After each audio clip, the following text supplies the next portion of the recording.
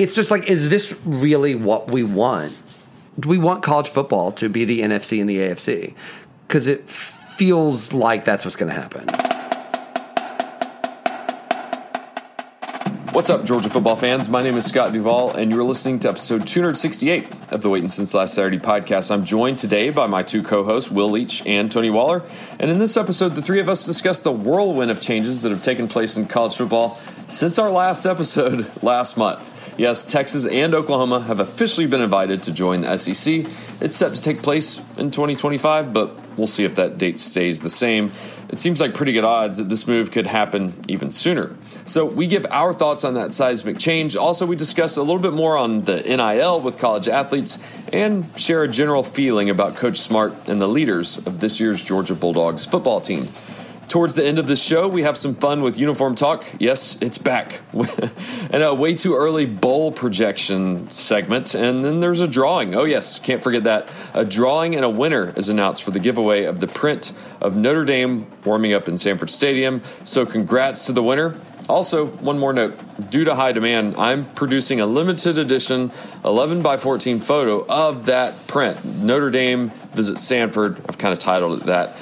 Complete with a certificate of authenticity. So you can pre-order yours today at jawavifilms.com/shop. All right, less than 5 weeks until Georgia versus Clemson, and we have a ton of college football to talk about today. Hope you enjoy the episode, and cheers to the kickoff of our 7th podcast season.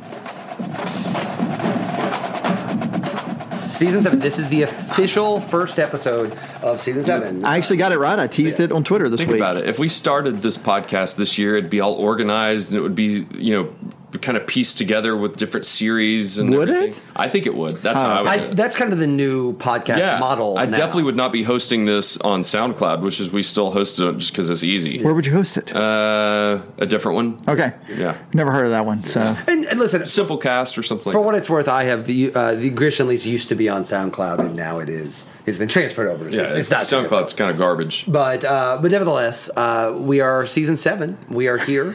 Guys, it's been crazy, right? We've gone through. We're on our second coach, and I don't know if you heard, but there was a pandemic. Still going in places. There was a pandemic. We were just discussing I was discussing with my wife before we came here that our kids are going like Coney and Clark going to school back. They're going back on Wednesday, which I was never, to be honest, even with Clark, I was never concerned about them going back to virtual. I think that everybody understands how much of a disaster that was. But it was just wild to I went in my child's school today for the first time since March 5th of 2020. I had a friend of mine who went back in her office for the first time since March 6th of 2020 and showed me her calendar that still had everything right there and the dead plant on the windowsill. So there is a definite sense that whatever one's thoughts about Delta and where we kind of stand with that, I think it's unquestionable that this is the pattern of normalcy, or at least back in the rhythms of normal things that we were kind of hoping for a little bit. And we're not through everything, and I think there's reason to be. Everyone has their own different viewpoint on how concerned or not concerned to be right now, and everyone has their own risk assessment. But as far as I'm concerned, I'm ready for. I am very excited that we are starting Season 7, and we are going to be doing weekly shows until the season starts. And then we're going bi-weekly. Then we're not going to preview. We're going to preview we're going to preview the Clemson Georgia game, preview the UAB game, and then we'll take off until Charleston Southern. Yeah, probably at Charleston Southern-ish. Yeah. It's interesting you brought that up because we had, we have a. We go camping every year. Wayne and Tiffany, my family goes camping, and we kind of pregame tailgating, right, and start talking about tailgating, and then. I got so fired up about the possibility of tailgating, I couldn't even discuss particulars, right? I am going to the Clemson game. I have a house down real close to the stadium, so we can walk or stagger or whatever it is I'll be doing. But the interesting part about all of this is you were talking about your friend who showed the calendar. Right? We literally Sunday afternoon. We have a big wall calendar where we put all the family stuff down. I erased February, which was February of 20. Wow. The last thing on the calendar was either a perfectly polished thing or maybe it was the Legend or whatever they call the scholarship beauty contest that they do at Oconee County High School, which my oldest did last year.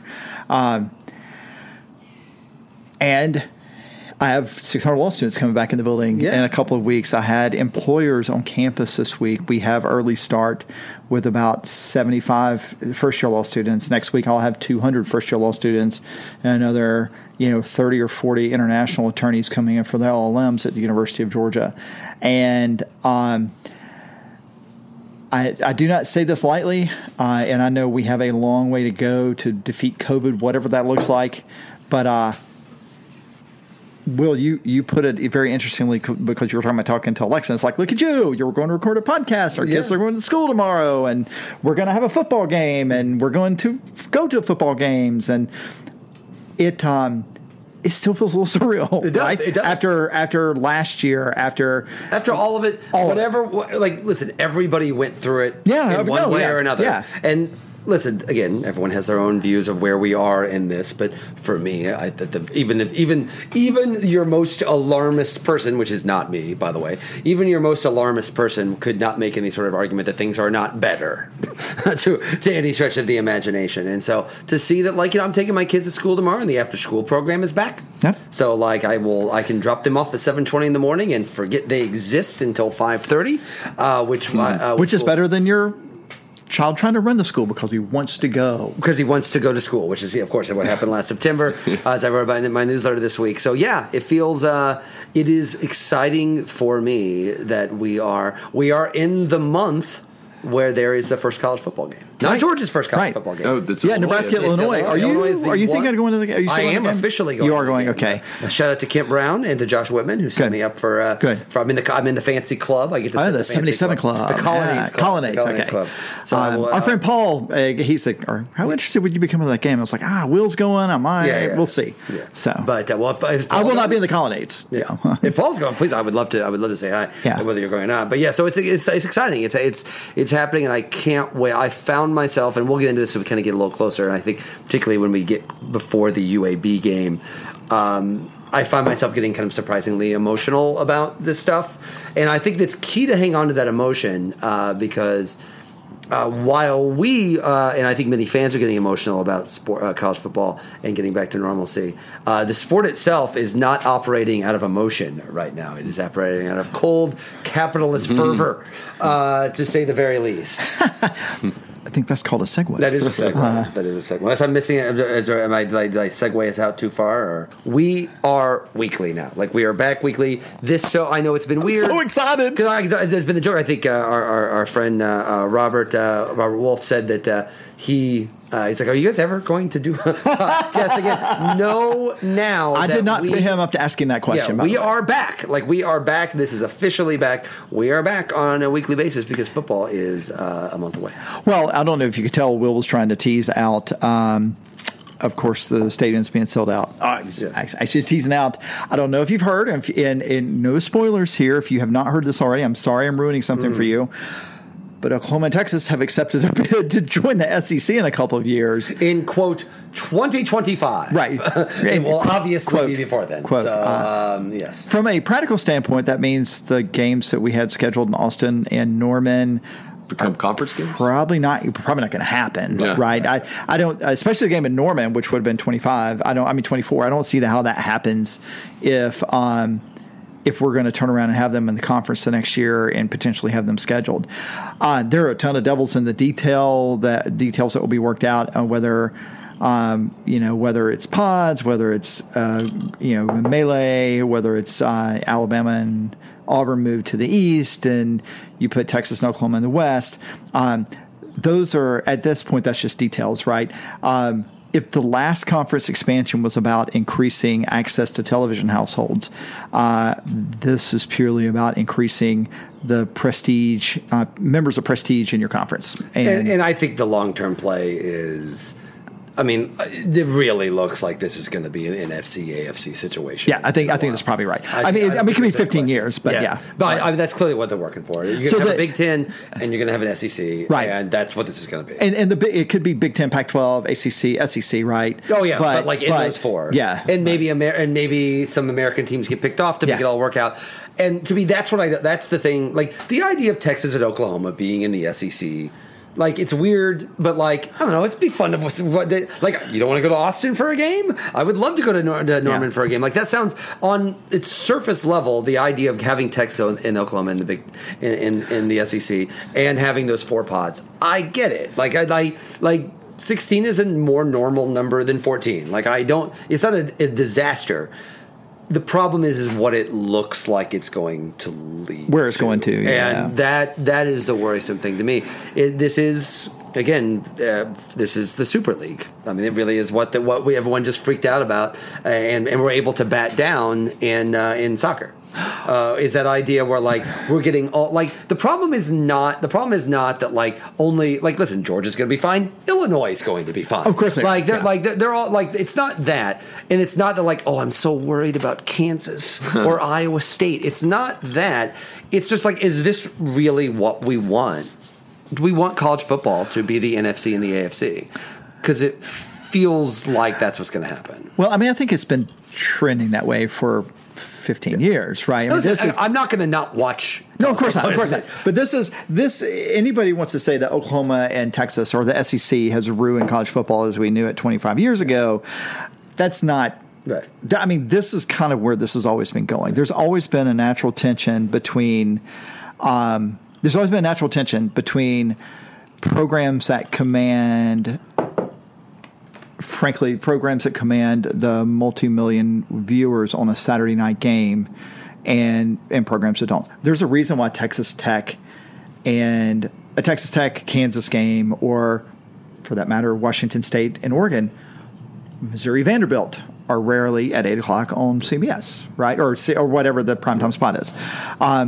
The good news for programs like Vanderbilt is that you had the right set of friends in 1932, and the same for, frankly, Illinois as far as football goes. I would say Northwestern. Northwestern's probably a better example. Yeah. Like Illinois, at least, like Illinois is still like a major state school. No, they are, and they actually bring a lot to the table. Purdue and Northwestern would probably be the ones that were more right, but they bring a lot to Illinois. Also brings a lot to the table, and I keep telling people, do not forget about basketball. No matter what happens with this, everybody's like, well, the Constitutional Convention, they're going to split up. Let's hold off on that, because there is still $1 billion a year in NCAA money that gets apportioned to conferences and teams for the men's NCAA basketball tournament. If you read the report today, it looks like the women's tournament is significantly undervalued, according to the report that came out on equity issues. So if you just throw those in, that's a lot of money. And let's not kid ourselves. This is about money. And that's fine. I have, if you go back and read some of the things I wrote at Georgia Sports Blog, or if you still have access to Bulldog in Exile, you will know that I posited in probably 2008 or 9, 10, 11 that the fans are merely extras in a soundstage, and is increasingly going that way. That's fine. I still show up. I still participate in the kafabi that the game is about us and the fans. And on one level it is, but on the other level, I think the way Will led this off is like economic changes are afoot. It has everything to do with how are we going to maximize revenue, because that is, whether we like it or not, that's what is driving this. The interesting part about it to me is what happens with those other 8 teams, because in the short term, but long term too, because it's hard. Look, if I'm the Pac-12, for example, let's just throw Pac-12. If I'm the Pac-12, well, the biggest complaint they've had is like all their marquee games either have to be played at midnight on the East Coast or like 4 o'clock in the afternoon local time. Well, you have an open invitation to get into the Central Time Zone now, where you can always have a noon game, 11 o'clock local kickoff, which is essentially what now almost 2/3 of the SEC will be in. And already half the Big Ten's in, right? 11 local kickoff where you can showcase, whether that be, are you going to showcase Oregon beating Kansas's eyes in? Sure, we already have that now at the noon game with Alabama playing Vanderbilt, or for that matter, Georgia playing many teams on their schedule. So I think in the longer term, though, Will's right that this is fading towards whether it be a Super League, and whether it's 64 teams, 48 teams, or some combination between 64 and 20 or 32. And I think in 15 years, that's where we'll be. I mean, it feels like you're going to have some schools will fall in the middle. Yeah, but like you're going to have ACC, SEC, some American teams, maybe the more Eastern Big 12 teams, and then you're going to have the Big 10 and the Pac-12, and then whatever team siphon off of that, and that's what it's going to be. And to me, it's funny because I really thought when we did our first show, we'd be talking about the playoff, because that feels like that's a massive story anyway. And now it feels they've already talked about. I think, listen, Greg Sankey has been a fascinating, essential character to all of this, and he was kind of involved in the negotiation for the playoff, but also had this kind of going on the side. And listen, Greg Sankey is doing his job. He's doing his job. Now, I might not think that is good for the world in a macro sense.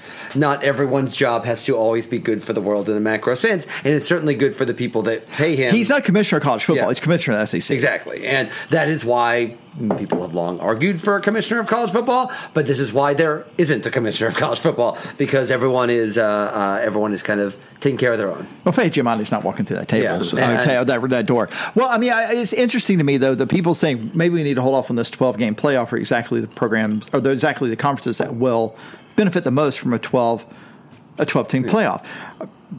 If let's assume, for example, the Big 12 can figure out a way to survive without Oklahoma and Texas, I'm not saying they can. I think there's options, but even if we go to 12 teams in 26, and there's still a conference, all they will have a team in. The Pac-12 will have a team in, right? And I understand why the knee-jerk reaction is to say, "Whoa, well, this was negotiated in bad faith." That's fine. Also, Bob Bowlesby. So, how? I don't think he got played. I really don't. If you're not looking forward to 2025 and your two marquee programs in your conference, by all accounts, the ones that keep the conference afloat, or at least command the most of the value in the conference television negotiating rights, how you can't look forward at them and try and engage them early on in some sort. You can just think, they're not going anywhere. Why would they go anywhere? Particularly Texas. Like, honestly, Oklahoma, I think Oklahoma, if Texas leaves, Oklahoma has to leave. Yeah. But, if Texas, I think there's an argument to be made that Oklahoma, if they were feeling frisky, I would argue Oklahoma's a more logical Big Ten team than they are an SEC team. If they want, maybe. Theoretically speaking, and more to the point, Oklahoma is different than Texas. They are still big. They're obviously the second biggest team. But Texas is Texas. Texas is... They're their own thing almost. They really are. And so I think... Oklahoma doesn't want to be stuck in the Big 12 without Texas. Right. I agree with there's that. no reason for Oklahoma to be in that conference without Texas. And they're not going to be an idiot and turn down the SEC. Of course not. So, but again, it just feels like, does Oklahoma really want to do this? I don't know if they do. Listen, Seth Emerson, everybody drink, wrote about the idea that, the Georgia people really want this. They want the money. Yeah. They want the money. And the money is always going to do that, but at a certain level, Georgia, I think is fine. Georgia is going to be fine no matter what happens. But if I'm Missouri, I'm concerned. If I'm Missouri, I'm definitely concerned. Yeah. I mean, it changes the math on how far you can go as a football program, probably. Although there's an argument to be made that when they were in conference with Oklahoma, as a matter of fact, the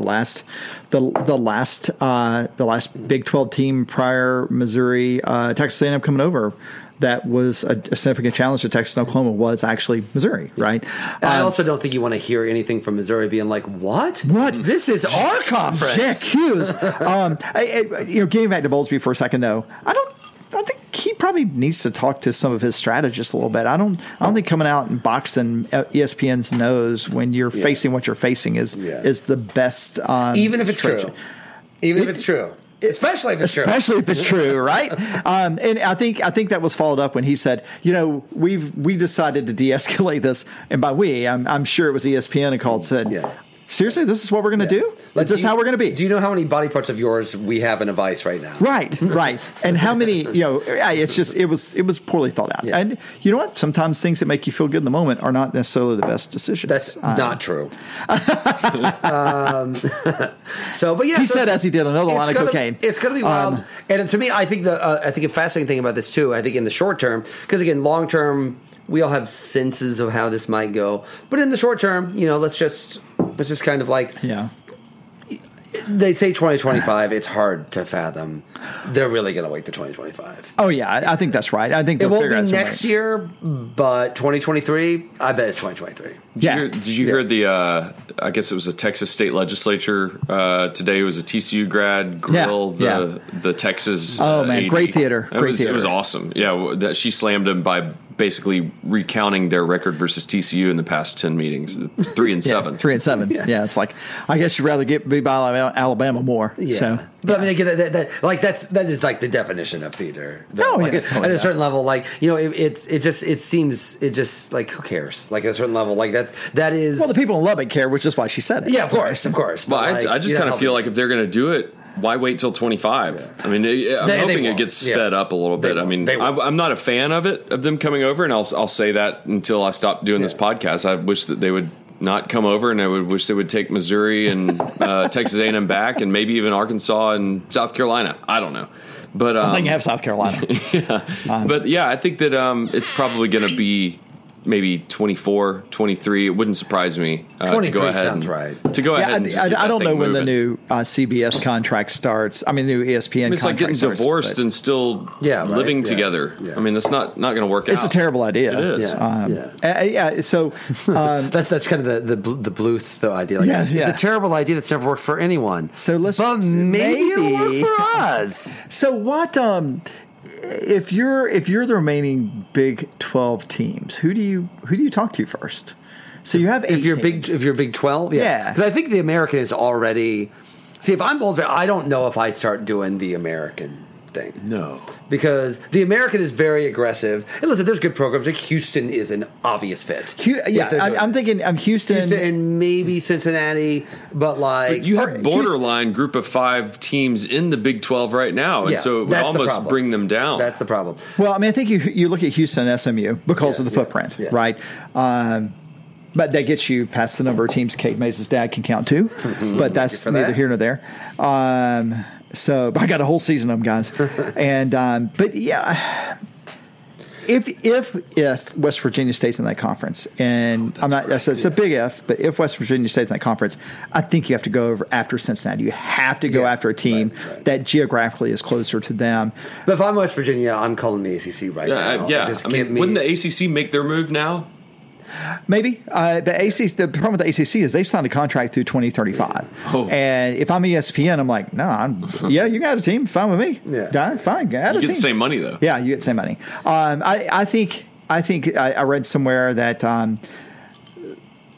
the West Virginia's lobbyists should be in Chicago and Greensboro and should camp out there until this is resolved. Right? Yeah. Because who knows? They crazy. Look, 2 weeks ago, if someone had said, listen, this don't sound crazy, but in 2 weeks, Oklahoma and Texas will be officially invited to the SEC. I'm like, come on, man. Mm-hmm. Right? So is there a world where 2 months from now, West Virginia is team 15 and Notre Dame's team 16? True. Or Kansas is team 16?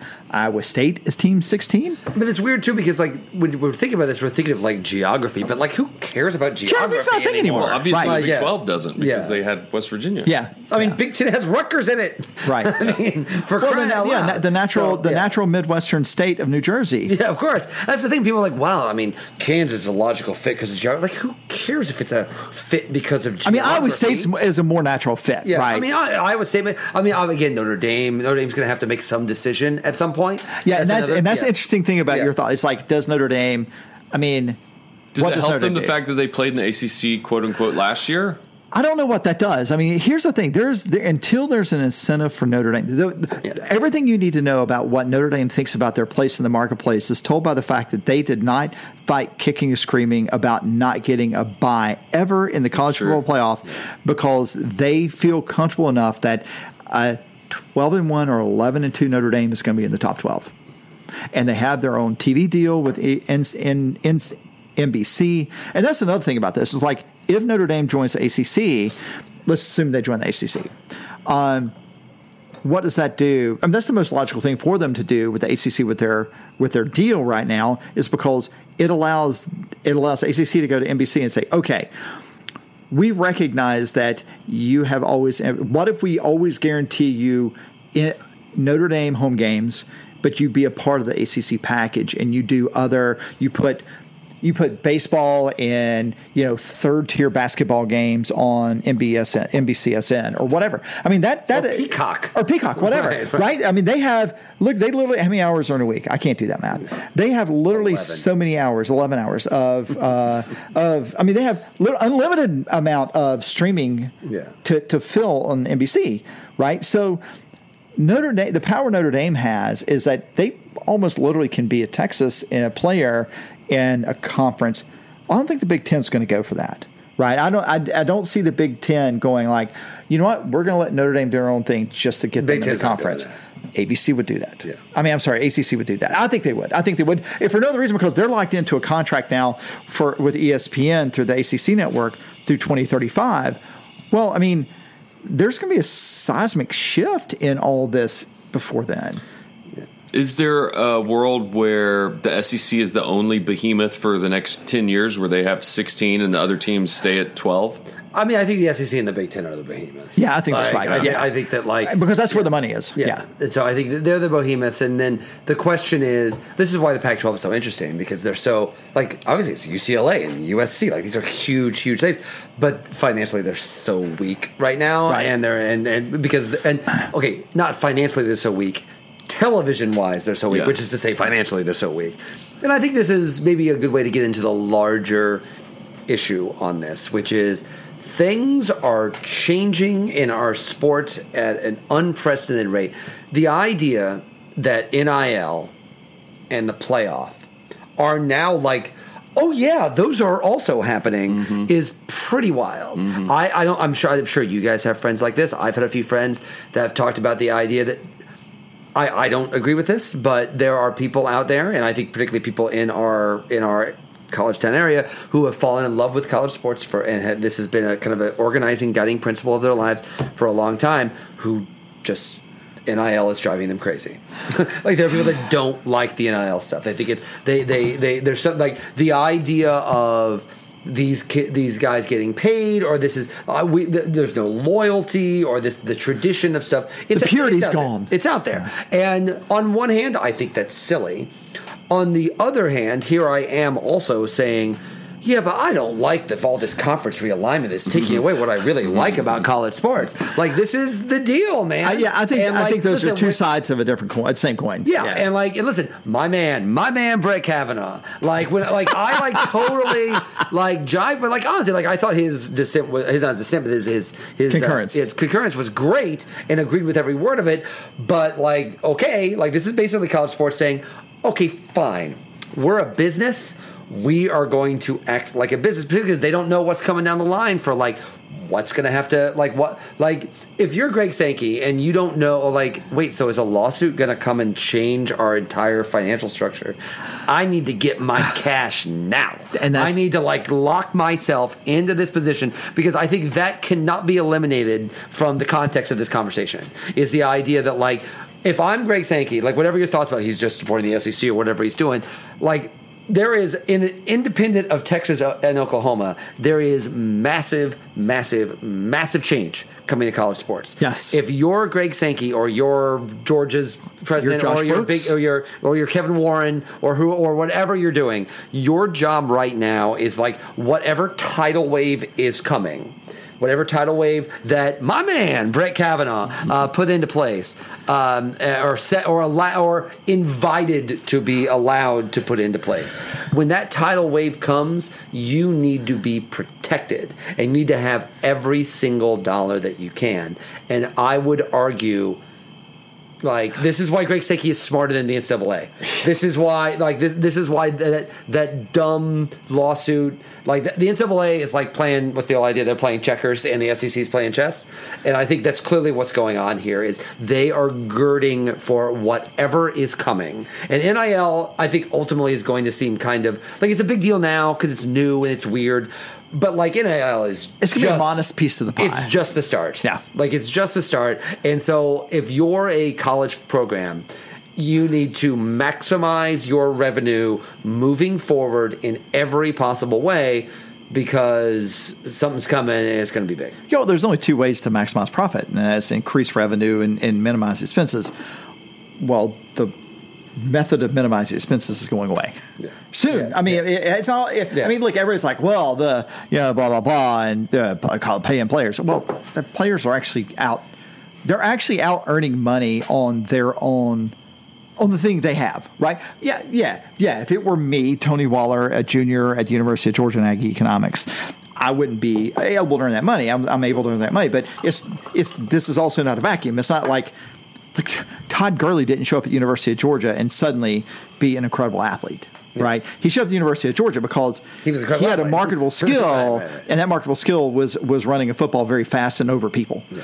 And it's crazy to think that Keith Marshall was the 5-star and Todd Gurley you're going to bring that up, right? 4-star. Yeah, that's. I still can't. I think that was the dumbest take I ever had. Is that Todd Gurley would redshirt? I actually wrote that and published it. Oh, you probably said that. I don't know. I don't know that. I don't know if the blood. Yeah, but yeah, that's. I mean, huge stuff's coming. Yeah, huge stuff's coming. Yeah. They're girding for the fight. That's what's going on. That's what's happening.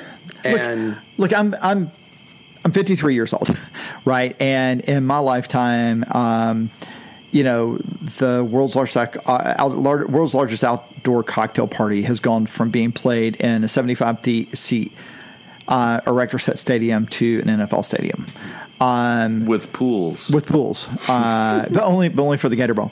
And Georgia Auburn has gone from certainly a team that you hate to lose to this thing that's like, look at that, Georgia's won what, 12 of 15 or something? 12 of 15, yeah. Right? And I think actually 13 of 16 now. And in the 40 years or so I've been cognizant of Georgia football, or 40 or 43 or 4, we've gone from every game kicking off at noon or 1 o'clock to games literally kicking off from noon till 9. We've gone from 30? Games happening every day of the week. Every day of the week, right? Right. Everything. Yeah. So, I mean, there have always. I mean, the most consistent in college football is change, and this is a big one. This is a huge one, right? And does it potentially threaten the regional nature of the sport? Does it potentially threaten the thing that, quote unquote, we all love about the sport? Sure. But I think the one thing that that we love about the sport that won't change is the icons on the helmet or the logos on the helmet, and don't change the helmets. And setting Scott up, guys. The logos on the helmet, and it will always be fun to me to beat a conference rival. And Scott, I hear you when you're like, I'm all for sending South Carolina, Arkansas, Missouri, and Texas A&M back to their other conferences. And South Carolina's case, not a conference at all, except for that one ACC title they won. But they were in the Metro Conference for a while. That's right, hilarious. Yeah, and for only for basketball. Whatever. Yeah. So on one hand, I hear you. On the other hand, I still love the SEC and hate all the teams in it but Georgia. If it helps make my season tickets where we don't have Chattanooga coming in and Charleston Southern, I'm all for it. And I think that is that's an underrated part, because obviously our home schedule is trash this year. Obviously, TV revenue, and that's partly happenstance. That's partly the way it's fallen. But obviously, TV revenue is an important part of this. But selling tickets and putting butts in seats is a part of this, right? And that's why I think that whether it's 8 games and 24 or whatever, we'll eventually have 9-game conference schedules. 10-game would be nice. Well, I like that last year. 10 games is, you're asking for a lot, but keep in mind. There's also the idea, like, we're season ticket holders. Yeah. But, like, Yeah. a lot of people like to have that game. To take like their to have a Charleston Southern 3-year-old. Yeah. Yeah. They like to have a Charleston Southern You game. can still have that. Yeah. Right. One. Right. You can have one. But that's right. But you also have to think about what you do. And this is, by no means do I think these programs are doing it altruistically, although I think some do look at it this way, it's an interesting way to trickle down money to Charleston Southerns, right? To keep conference schedules such that they can play paycheck games. Because Charleston Southern is going to fund half their athletic department on I hadn't looked at the contract, but I think it's like $900,000, right? They will literally fund half their athletic budget on this one football game. And hey, if they have to start paying some of their athletes, they're going to need every dime They're they going can to get too. every dime they can get. So, like, that's the thing. Everything is changing so much. Yep. And so, like, that, I think that is the context of this that has to be remembered.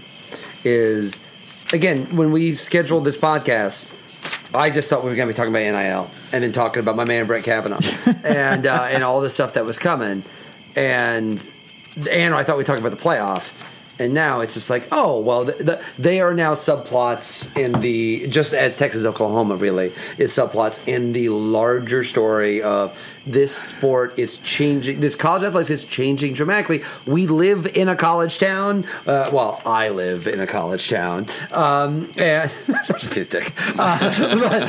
Congratulations, you succeeded. I'm just being a dick. Sorry, just kidding. I'm always quoting my friend Tim Kelly because it drives him crazy when businesses in Watkinsville will say "Classic City," whatever. Yeah. That doesn't bother me. I've been here for 8 years. I don't get to say Yeah. that stuff at all. I'm just kidding.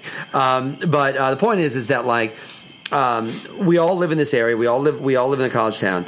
This is a big part of our lives. Yeah. And we are the ones that are even, like, I'm carrying a lot less history than you guys are, but, like, shoot, man, like, literally the first thing that I did when I moved to this new town where I knew no one was, obviously we're going to go watch the big football game. Like, this is a central organizing principle of all of our lives. Yeah. And whether you like I have my next door neighbor doesn't care about football at all, but she knows what's going on. She knows when the games are. She knows when the games are. She knows what's going on. And this is all of our lives. And so we're invested in that history and that stability. And things are going to be changing soon. So I think we need to kind of strap in and be prepared for it. It'll be all right. Lots of things in American life are changing really fast, and why should college football be any different? I think I agree with that. I mean, a lot of ways, we getting back to the point I made originally about all of us as fans are extras on the soundstage. It's more along the lines of the Illinois football thing. It's Caress. It's like Mongo merely pawn in Game of Life, right? And it's going to be interesting to see how this goes. But Scott, you're not wrong that adding 2 more teams to the SEC allows for us to have the potential for more interesting matchups. Because look, I am all here for Tennessee being a disaster forever. Mm-hmm. I am all here for Reverend Brian Harsin being the coach at Auburn every other year. Gosh, that's great. That is such a great. Like, I can't get that photo out. Honestly, he will be Reverend Brian Harsin as long as he is there.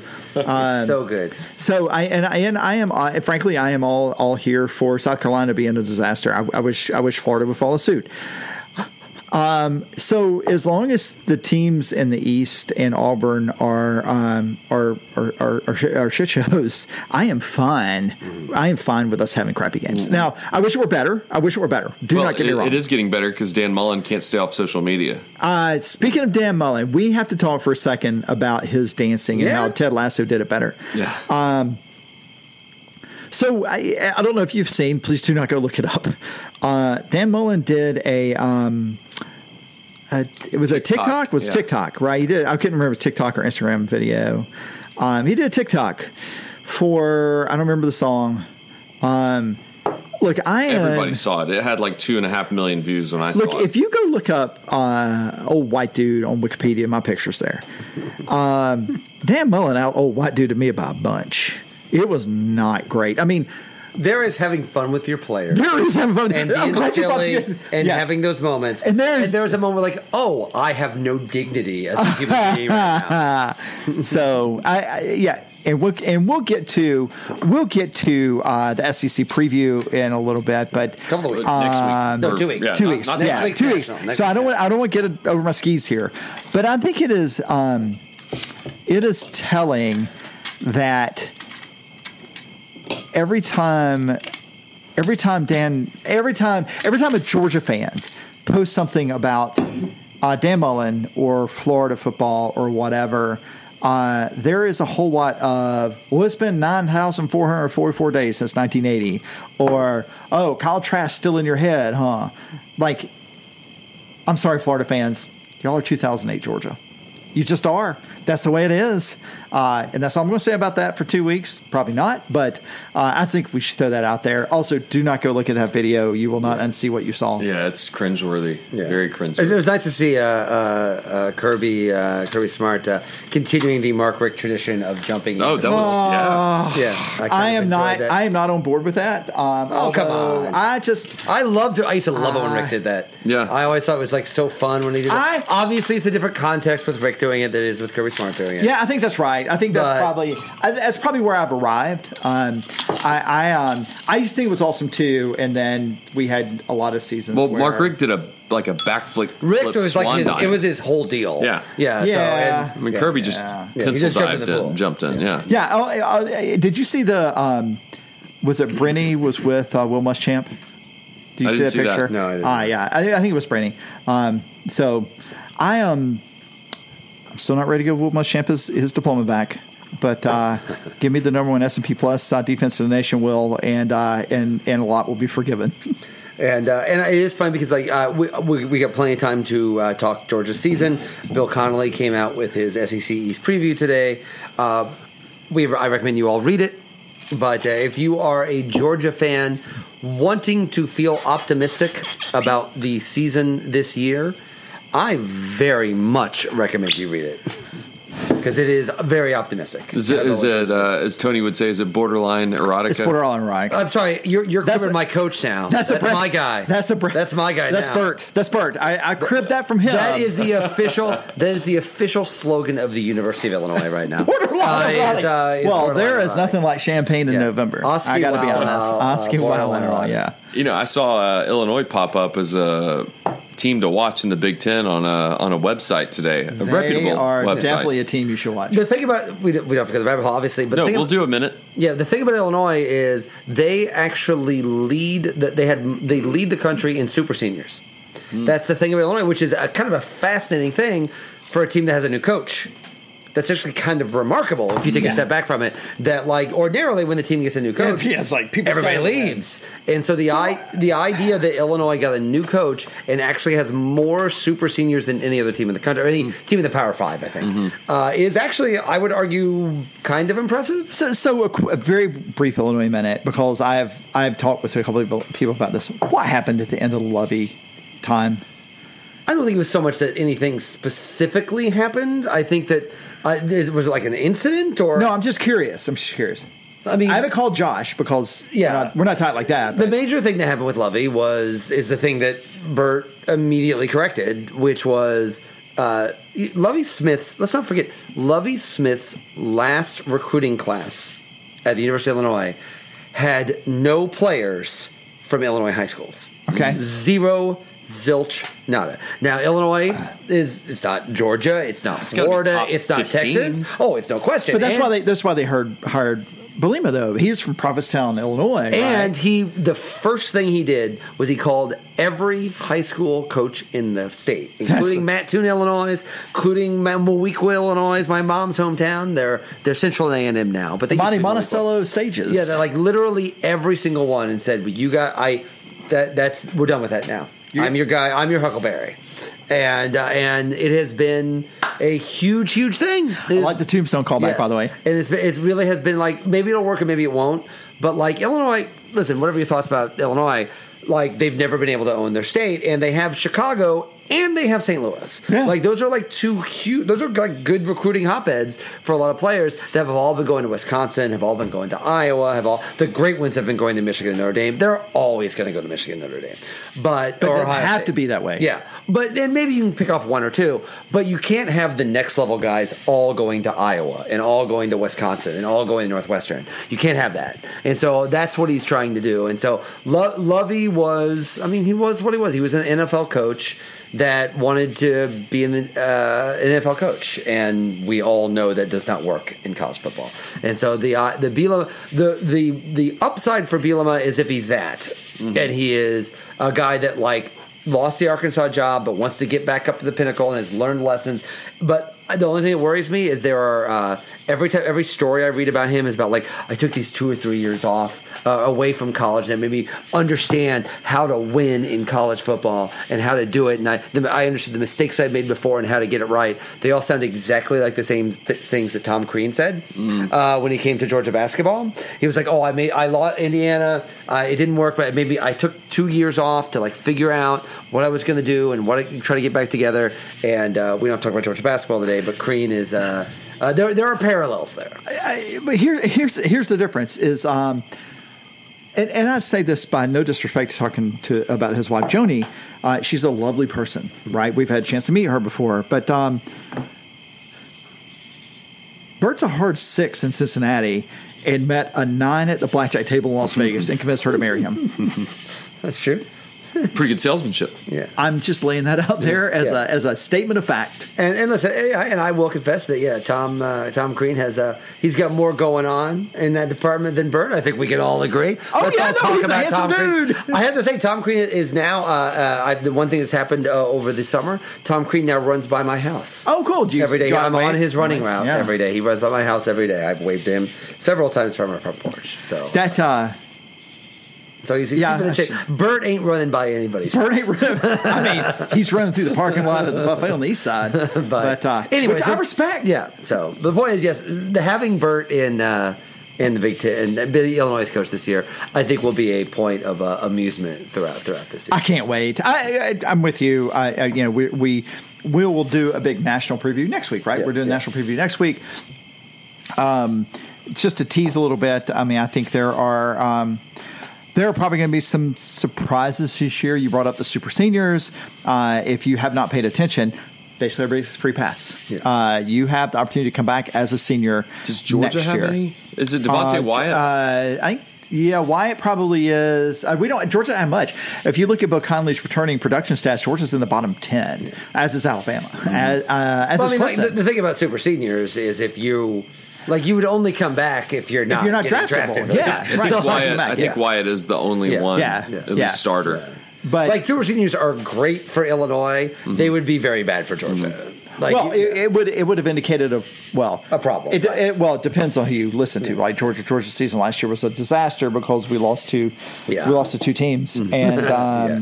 and everybody's like, "Wow, you lost to 8-4 team." Actually, we lost to at the time a 6-0 team who fell apart because of coaching. And shoes. I know I got to whisper coaching. And shoes. But in shoes, oh my God, Marco Wilson's always invited to my tailgate. Tailgates, those are happening this year. They're happening. We can't wait. Get to do I don't know if you know, tailgates are happening. I'd like to repeat one last time before we transition to the next thing, just to be as a preview for what we've got coming up. Let's not forget that, if you were to make the platonic ideal of how, after a full season where you could have no tailgates and partial fans in the stadium, what would be the ideal first 3 games and their times for the season? Right. The first week is a neutral site game against a fellow top 5 team. Mm-hmm. Probably a 2 versus 3. Mm-hmm. Second game is 3:30. Power 5. 3:30. No, that's UAB. Yeah, 3:30 against Power 5. Group of 5. Group of 5. And it's been a minute. And also UAB is probably one of the top 10. They're decent. Group of 5 teams, and then the next one is South Carolina 7. That is just it's just a strike zone. I know the home schedule. The chicken that day. I know the home schedule is not great this year. So, however, I haven't tailgated for a long time. You're telling me, and I haven't really looked at the schedule recently, even though it's on my fridge. It's back-to-back home games after Clemson. Correct. Oh, yeah. UAB and then South Carolina. 3:30 and 7 o'clock. What's after South Carolina? Not to get ahead of myself too I much. will tell you right now. Yeah, I It's feel an like away game. Was it Missouri or it something? might be Arkansas. No, they're at home. No, you're right. It might There's be. 2 in Let's see September, here. 2 in October, 2 in November. I know that. At Vanderbilt on the 25th. And after that, we don't have those are the only back-to-back home games. Okay. That's fine with me. Yeah, Vanderbilt, Which goes- is a the great ideal way to time to have start, them. yeah. Exactly, it's the ideal right. time to have them. Arkansas here, and then at Auburn. And even if it were opposite, if it were South Carolina and then UAB, it wouldn't be as good. Yeah. The fact that it's UAB, you're right. I think that's working right. you I up think to that's an right. SEC Yeah. game. Yeah. Yep. So We get to ease into tailgating with a 3:30 kickoff in a game that, frankly, I think that scene's going to be a madhouse. It will, just because a group of 5 school, even 2 years ago, South Carolina didn't even ring a bell. Yeah. And everybody is going to be just so pent up to just explode. Yeah. It's going to be very high. But I can't wait. And the reason why is that you end up with a whole thing out there because you're going to have to be careful that day. It's going to be people are going to be out there. Be prepared. Yeah, I can't wait. Yeah. It's going to be full. And listen,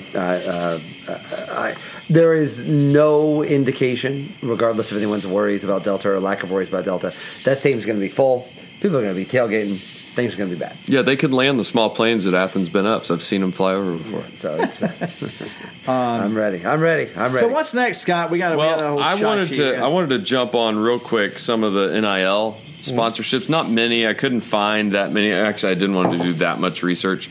Been there, but yeah, JT Daniels signed with SportsCollectibles.com.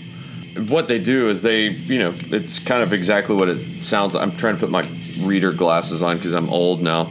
But what it is you can get a shirt signed and an image signed and a helmet and everything. So that's cool.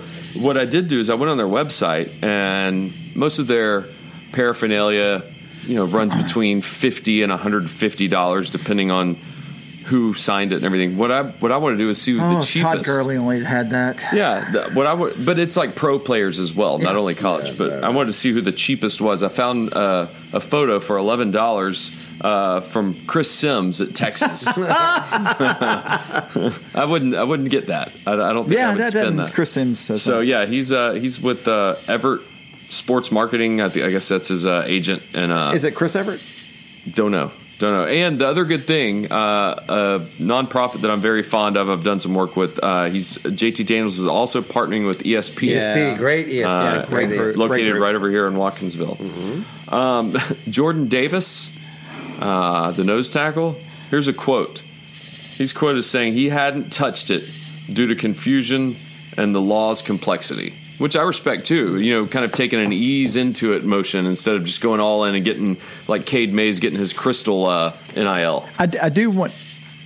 Does he have his crystal NIL? Yeah.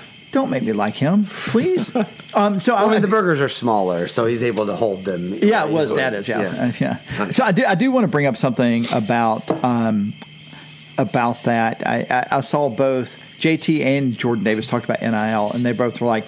Davis like, I'm not worried about that. I got football to worry about. Right. JD Daniels said, I got people to handle that. I got football to worry about. Right. And good signs. Those are good signs, right? I mean, that could be Media Day's happy talk, but if that is actually the case, that is a fantastic sign. Well, actually, I want to mention one more thing about Media Day. We haven't talked about Media Day.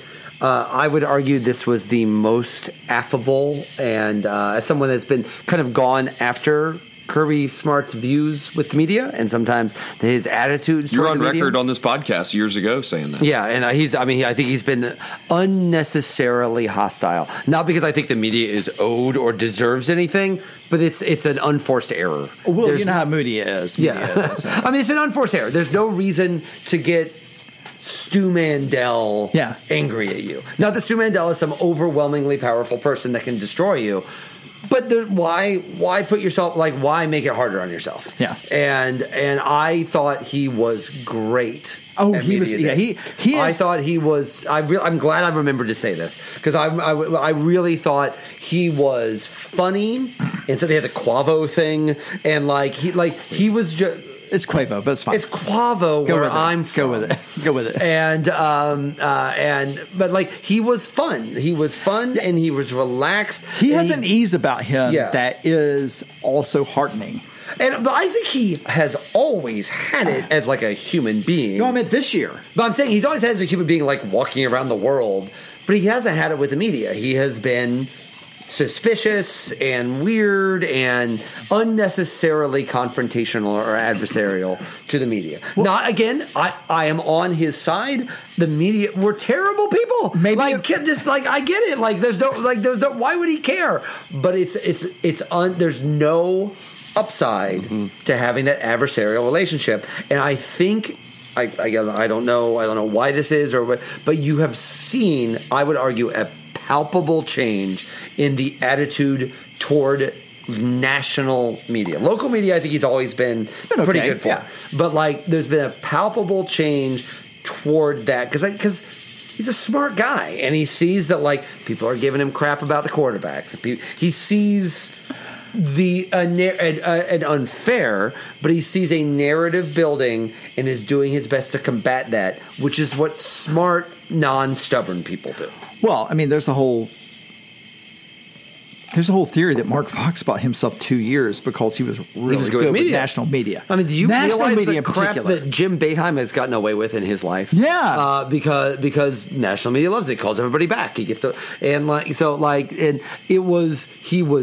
he was himself with the media, the SEC Media Day. And I know it doesn't matter if he loses 3 games this year. Nobody cares. Right. But it does feel like this is what you want from a coach, right? You don't want a coach who is like, this is what we're doing, and I'm not adjusting, whether it's on the field or off the field.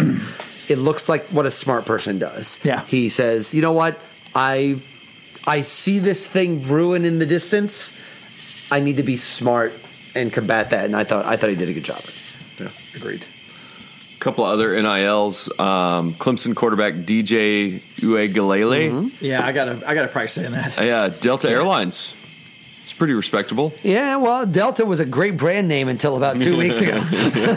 Yeah. Bama quarterback Bryce Young, who's never started a game with Cash App. Mm-hmm. Everyone's on Cameo, by the way. Yeah, I'm getting to there. Oh, sorry. No, but Kentucky wide receiver. Hell, I'm on Cameo. Josh Ali. Something called Keen Water. Oklahoma quarterback Spencer Rattler has his own brand and is on Isn't Cameo. Keen Water like a little grain, kind of like couscous? Keen Water? It's like quinoa. No, this is spelled Keen. Okay. I think it has electrolytes or something like all those other waters. Can anybody guess what Spencer Rattler's cost per message on Cameo is? $69. I bet it's more. That's a good idea. I'm gonna guess it's too high. I'm gonna say like 300 or 350. $125. Huh. So we could give him. I would do that. Give a shout out. He is underrepresenting himself. I think that's a potential Heisman winner this year. He should be charging more than that. And then my favorite, Michigan State kicker Matthew Coughlin. He's just doing paid tweets. And here's 2 of his paid tweets. He says, I may be paid to tell you to read Extra Points by Matt Brown. It's Matt Brown. Which I recommend everybody do. Yeah, you should. You should read Extra Points. Because just like my Extra Points, this newsletter does not miss. Nice. It's pretty good. And then this other one, he says, this is a paid tweet to tell you to listen to the Locked On Sports podcast. I've never listened to it, but I'm sure it's not terrible. I'm sure it's not terrible. Wow. That's your money worth right there. That's right. You know what? That guy, Isn't there another Georgia podcast that's done something with this? Yeah, Chris Smith was with Dog Stats. Is this what we got wrong last time? Yeah, I messed it up bad. I probably messed it up then, but yeah. Okay, so what's the right thing now? Couldn't tell you. Okay. Sorry.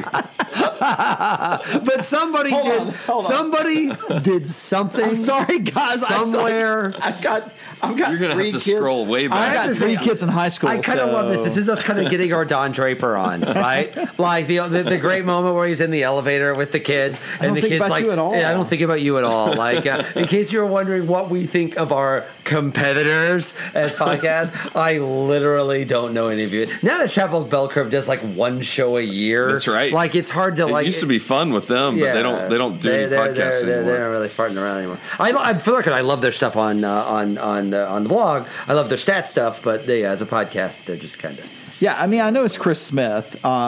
It's either Dog Stats or It doesn't matter. You don't have to look it up. No, it's Sorry, we live in a part of the internet that's not.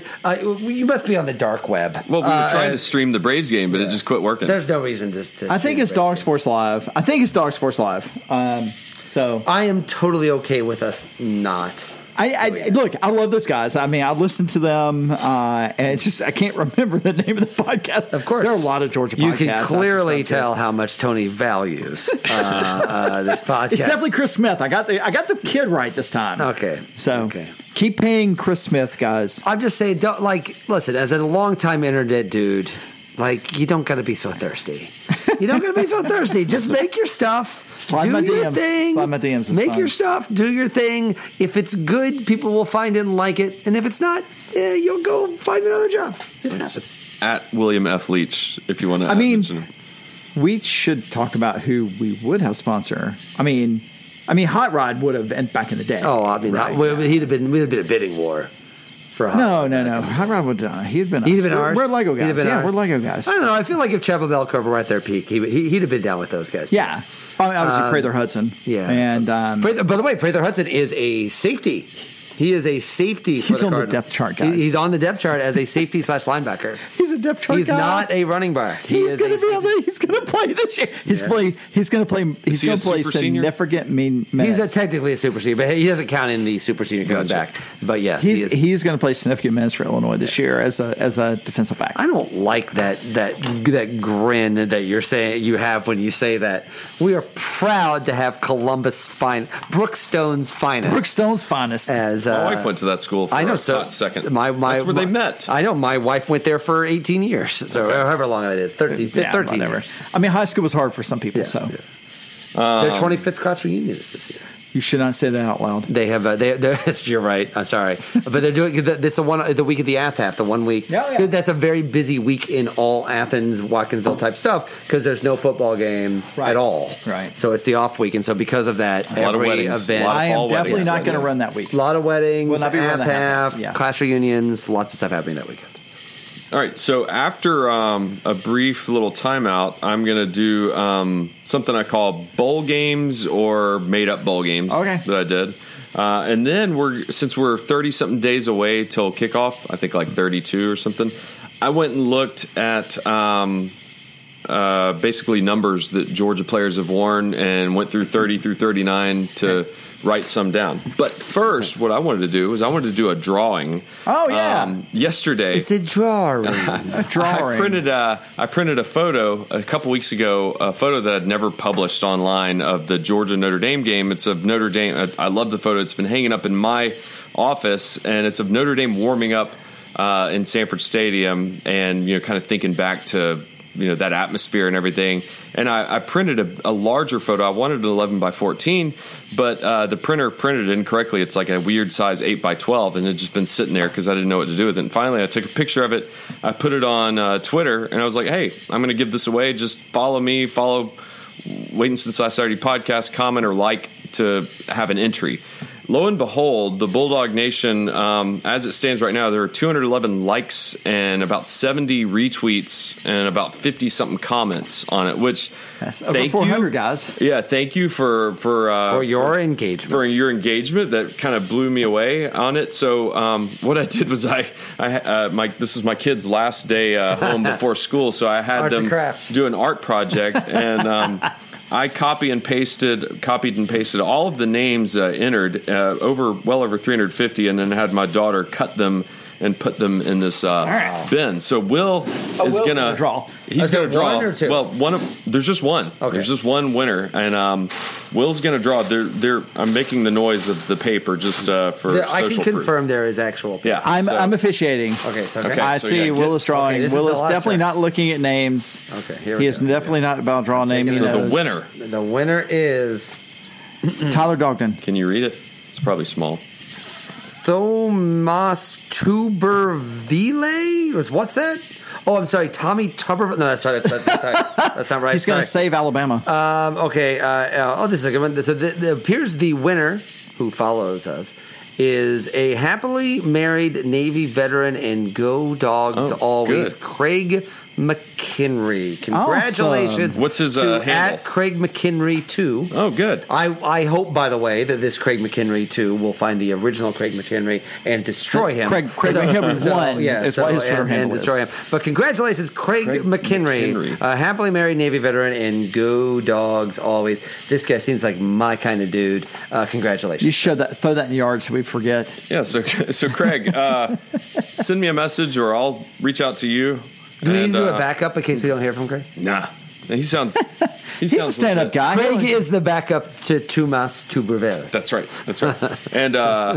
And so what I'm going to do is, since there was such a reaction to this, I'm going to print 34 of these images. Nice. It's going to be a limited edition, 34 edition. I'm going to do it 11 by 14. I've already got a local photo lab that's going to do it.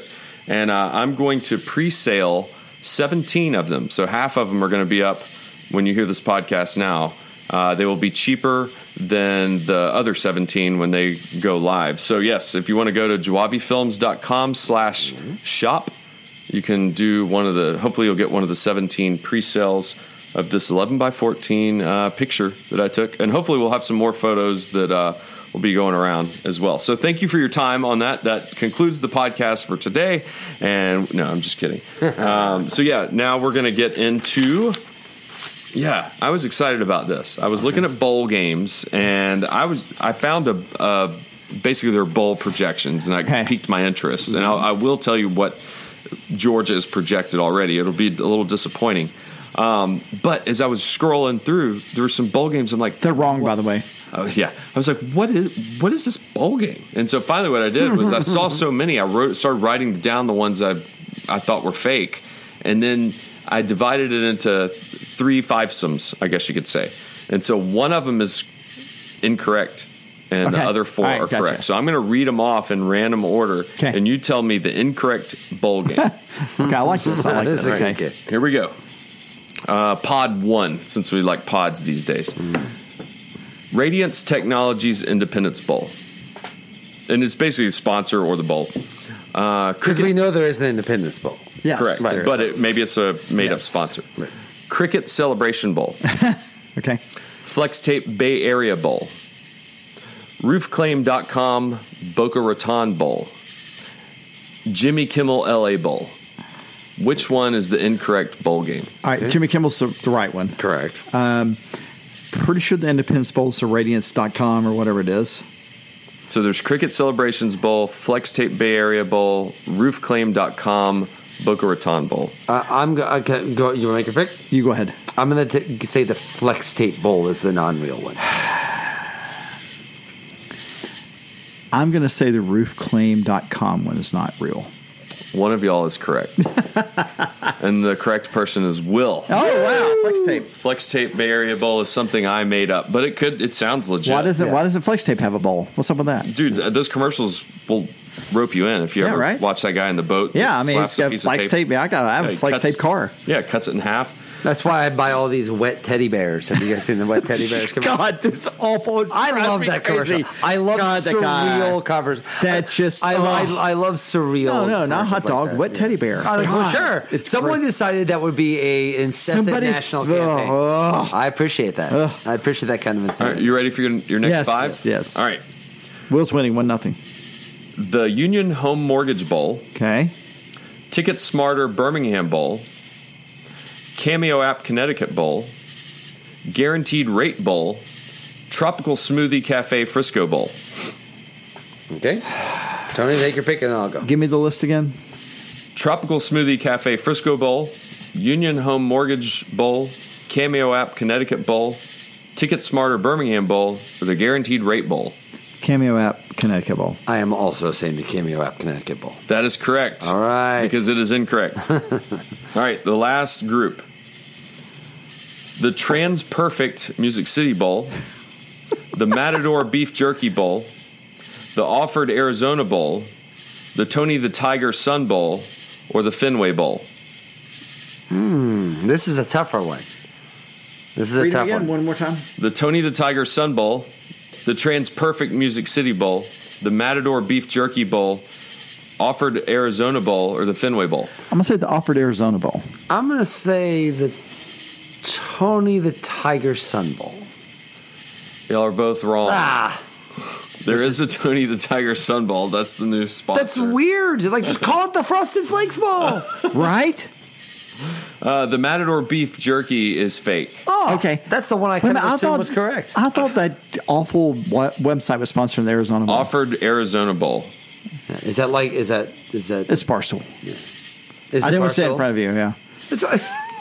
I'm aware the Barstool exists and sucks, so it's okay. I can handle it. Fenway Bowl. I guess they're gonna. Yeah. Yeah, they're going to play a ball game. What in is Fenway. offered? I couldn't tell you. Is it? Like I said, I thought Barstool sponsored the Arizona Bowl. offered. I guess Fenway. Maybe they'll play it on an 80-yard football field because I can't imagine they can fit a Like football. Notre Dame, Northwestern versus Illinois. Yeah, they had to do the end zones one direction Yeah. because it would run the brick wall otherwise.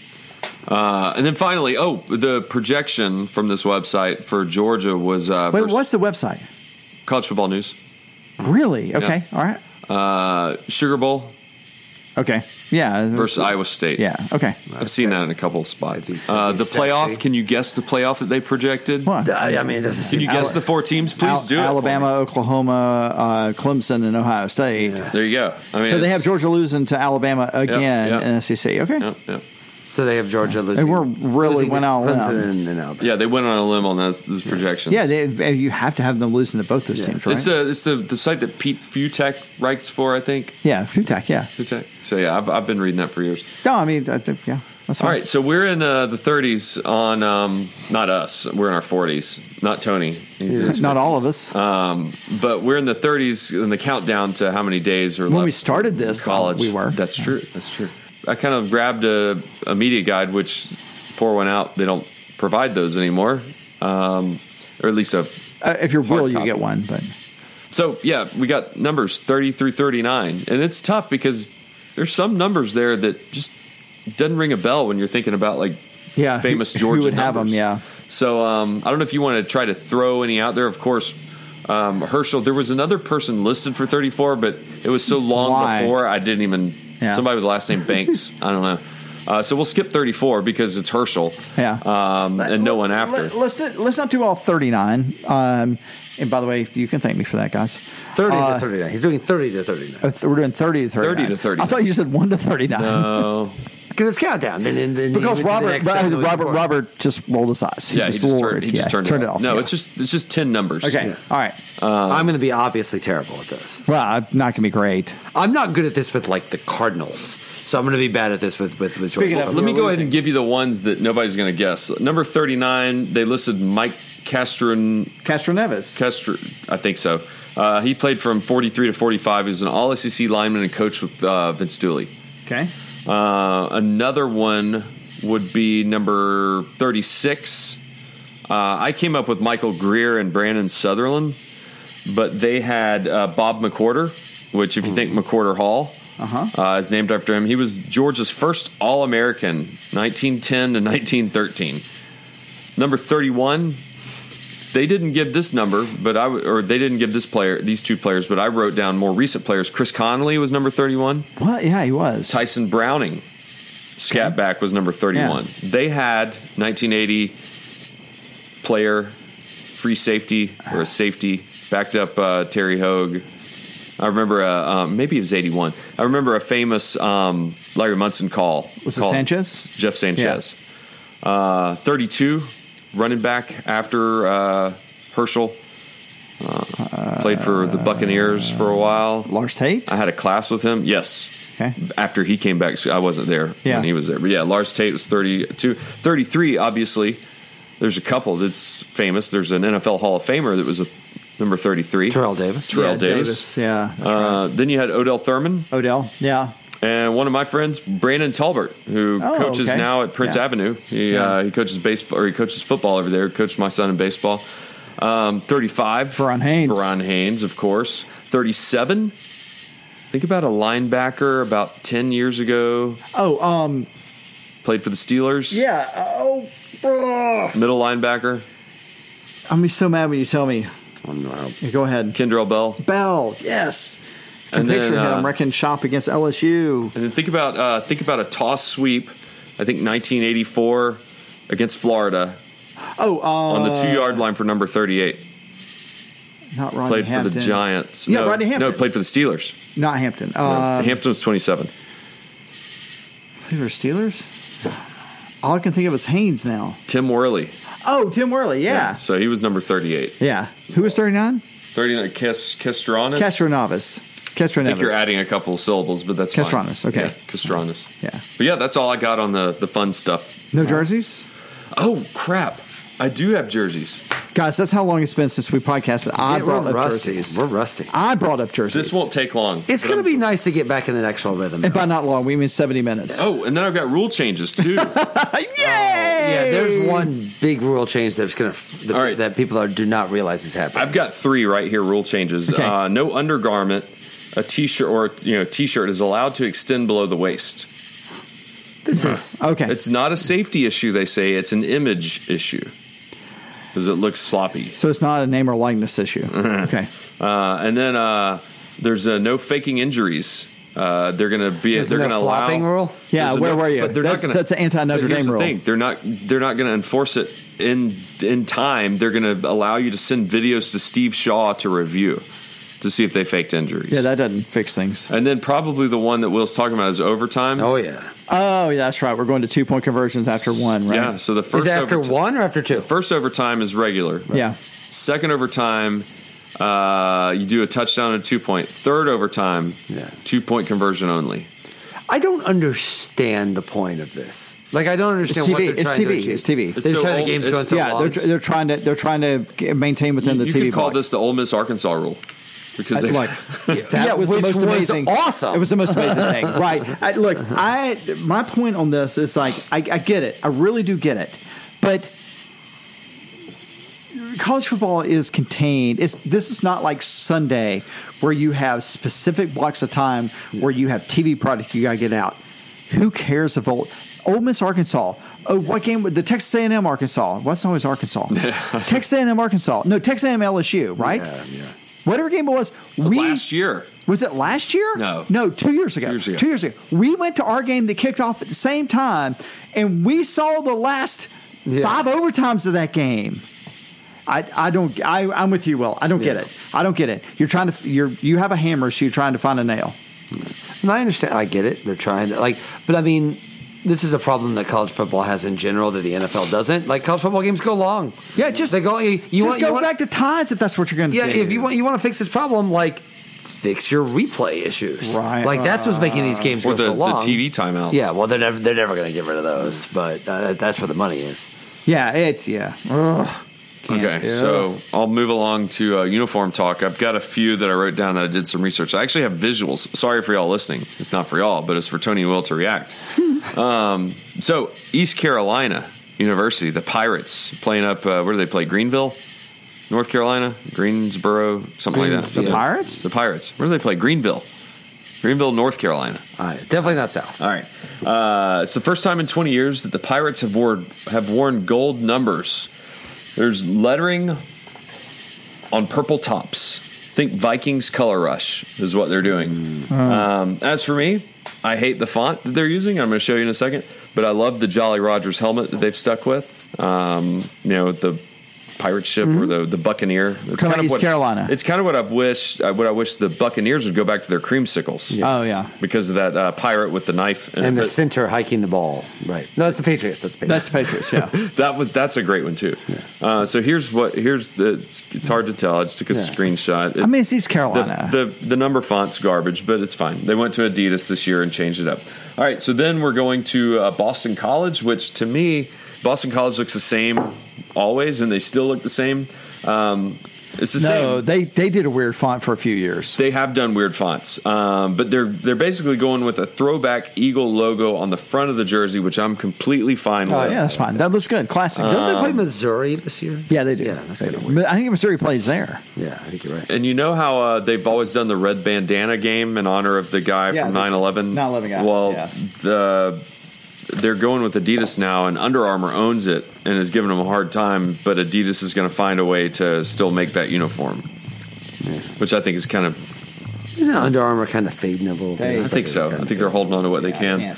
All right, so Wisconsin. This is a problem. Badges. By the way, that's on my list of... I have to talk about... Yeah, go ahead. That's on my list. Yeah, they play at Boston College. Missouri does. That's on my list of places you don't go? I want to go. I thought you meant like when I did a couple weeks ago about places you don't go play an away game. No, you shouldn't go play away game, but I definitely wanted to go see a game at Camp Randall. If Georgia plays Wisconsin, that ticket that is not a Madison sellout to me. is one of the great I will Midwestern sell cities. a kidney to go to that game. Oh my gosh, Madison's the best. So speaking of Madison, Wisconsin's going to have an alternate uniform versus Notre Dame on September 25th in Chicago. It's because of that Shamrock series. I would expect Notre Dame to pull out something awful. So they're going to have the word forward. Are they playing where are they playing? Soldier Field or Vigeland? Soldier Field. They're going to have the word forward placed within the W on their helmet. Forward is the state motto of Wisconsin, and they're going to put Roman numerals on the back of their helmet, spelling out or signifying 1912, which is when Camp Randall was dedicated. So this is what their helmet's going to look like versus Notre Dame. It's really bad. It's basically someone Hunter Jones would hate this. That's Georgia versus BYU bad. Yeah. It's not great. So that's what they're doing. You can look forward to that on Notre Dame. On the flip side, I love what SMU is doing. They are branding themselves as the team from Dallas. It's basically what they're trying to do is they're trying to win over neutral fans who live in Dallas. The Big 12. It could be. Maybe they're trying to resurrect the Big 12, but they're going. They've done this before, but they're kind of adding to some flair to it. They're going with a Dallas themed helmet. And it's the same as the white jerseys, but they're adding blue jerseys, and their hashtag is called Pony Up Dallas. Are they putting a dead hooker on it? No, it looks like this. That's it's sharp, James. It's completely sharp. It looks good. It's okay. Looks great. Looks great. So kudos to SMU, or SMU as my son's call it. Mizzou. They say they have new uniforms, but don't they wear a different uniform for every game? I think they do. I mean, they're not Ole Miss, but they basically italicized their number font for this new uniform, and there's no Mizzou on the front. It's just the number, and the number's bigger, and that's it. That's the same font they've used, but it's bigger. But there's no Mizzou. Mizzou, So, and then the last one, this could be cool. Michigan, they've worn. You can't use cool and Michigan in the same sentence. I'm talking about as the aesthetic of it. They've worn blue pants only once. It was years ago. Anyway, they're going to put blue pants in the mix. Expect them to, basically when they wear them, they're going to look like West Virginia. Yeah, that's stupid. Oh, that's not great. But their helmets are so good, though, that it offsets. Yeah. And then, one last thing. I don't know if you've seen on Twitter, Georgia, some recruits have been seen wearing a red top, red pant combo, and there's been a lot of discussion.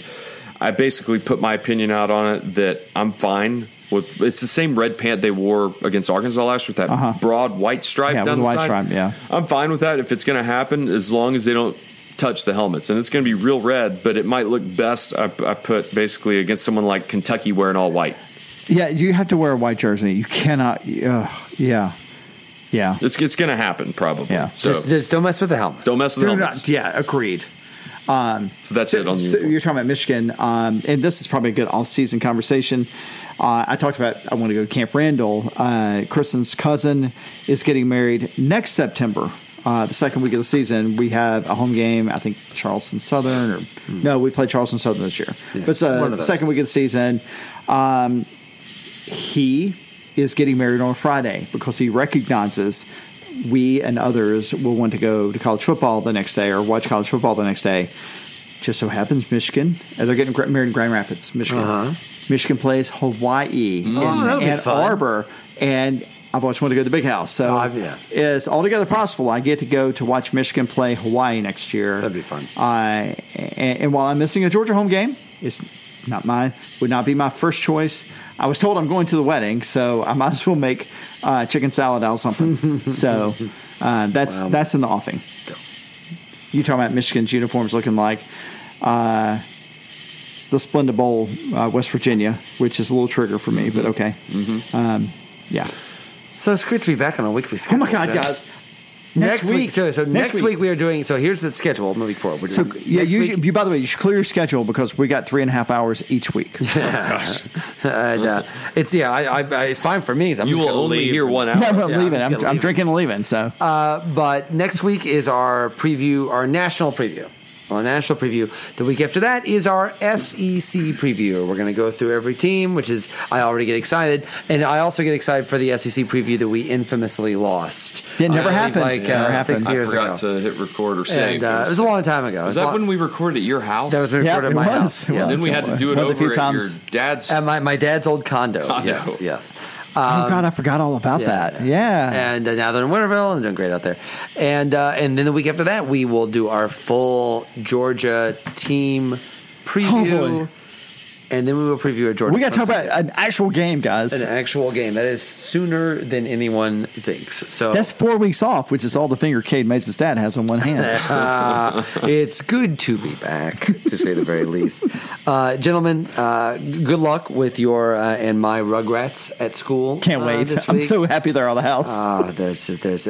It's weird. I was talking to Lex about this, about how it feels like the summer went by like really quickly, except that like the last 2 days before they've gone back to school have felt like they've had 47 hours in each of them, which is a sign that it's time for them to go back to school. Yeah. So Well, you say Rugrats. I have a driver, a 6'2" man child, Right. and I have an 8th grader who is like already like, Dad, I'm going to John Hopkins and you can't stop me. So that's great. I was like, it's okay. I like ramen noodles. It's fine. Yeah, that'd be great. Yeah, exactly. All right, gents. We'll be back next week to our big national preview. Welcome back, America. It's time for college football season to begin.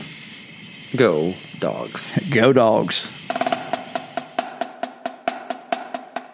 And thanks so much for listening. We'll be back next week with our National College Football Preview Show, which will then be followed the week after by our SEC preview and then our Georgia preview. So there's a ton of football talk to be excited about. If you have any questions, comments, or anything else, feel free to follow our show on Twitter. It's at WSLS Podcast. Go ahead and buy a print. You can pre-order a print. There's 17 of them. And also buy Will's novel, How Lucky. It's been recently voted by Amazon editors as one of the best books of 2021 so far. That's a pretty cool honor, and I've seen Stephen King tweeting about it as well. So links to both the photo print and Will's book are in the show notes of this episode. We'll see you on campus very soon, and as always, go Dogs.